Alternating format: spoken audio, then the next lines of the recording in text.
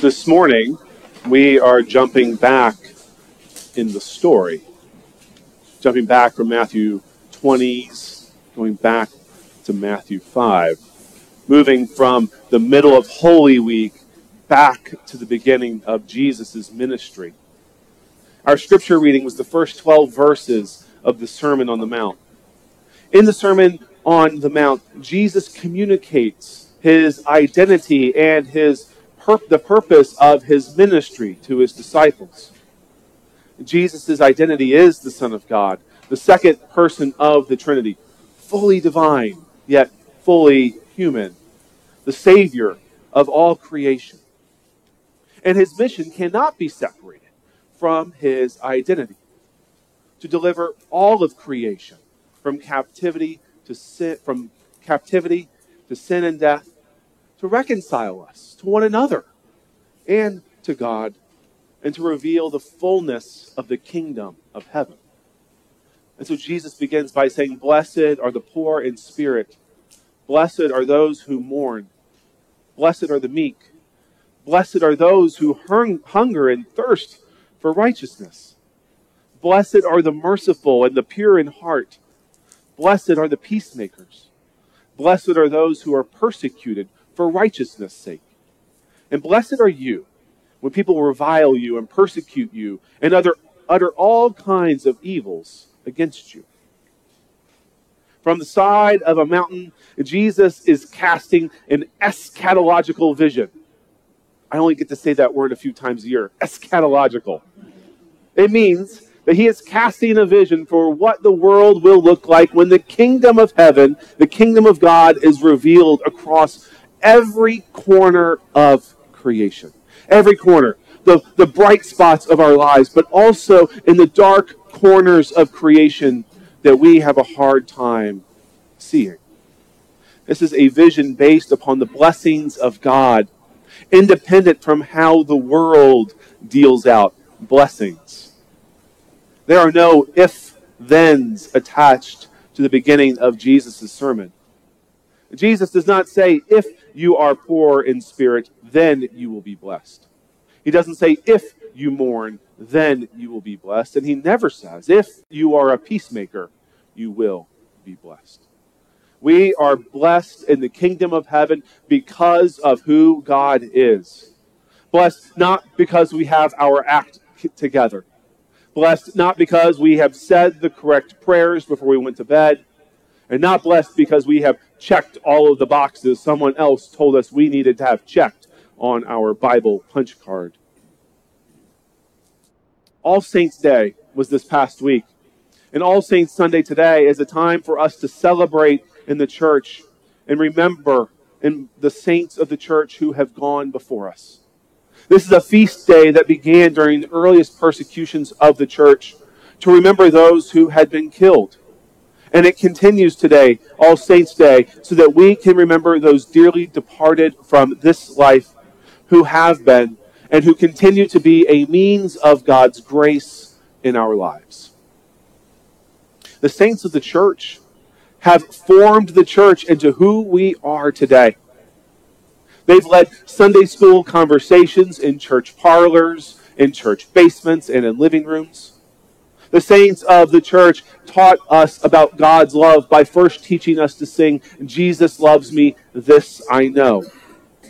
And the saints of the church have coached pastors throughout the generations to slow down during the great Thanksgiving and Lord's Prayer so that the words of grace can wash over the congregation.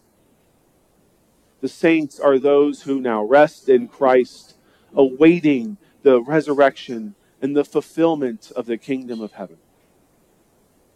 Jesus' Beatitudes remind us what the fulfillment will look like. Comfort, mercy, and the presence of God Almighty, and most importantly, blessing. Jesus' list of blessings is first and foremost about God, and secondarily about us.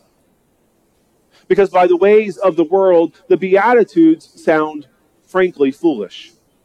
Why on earth would anybody want to suffer to receive a blessing? Poor in spirit? No thanks. I'm going to pass on that one. Mourning? No, I've done that before, and I frankly don't want to do it again. Hunger and thirst?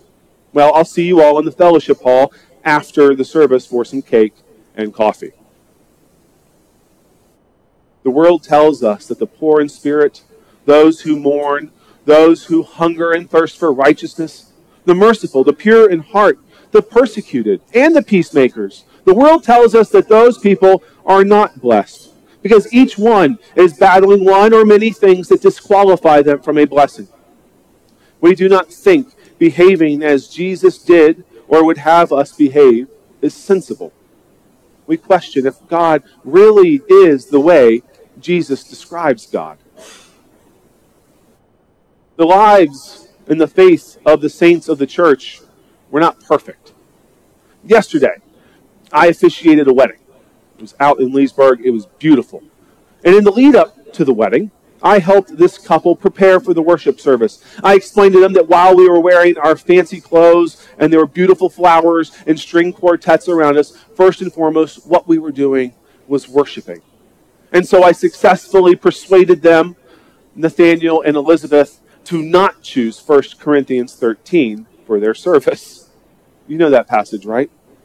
St. Paul saying that love is patient, kind, not boastful or envious. I told them that if they expected love in their marriage to be patient, kind, and all the other things St. Paul lists, that they were setting themselves up for disappointment or even failure. And because I have a perfect record when it comes to weddings and marriages, failure is not an option.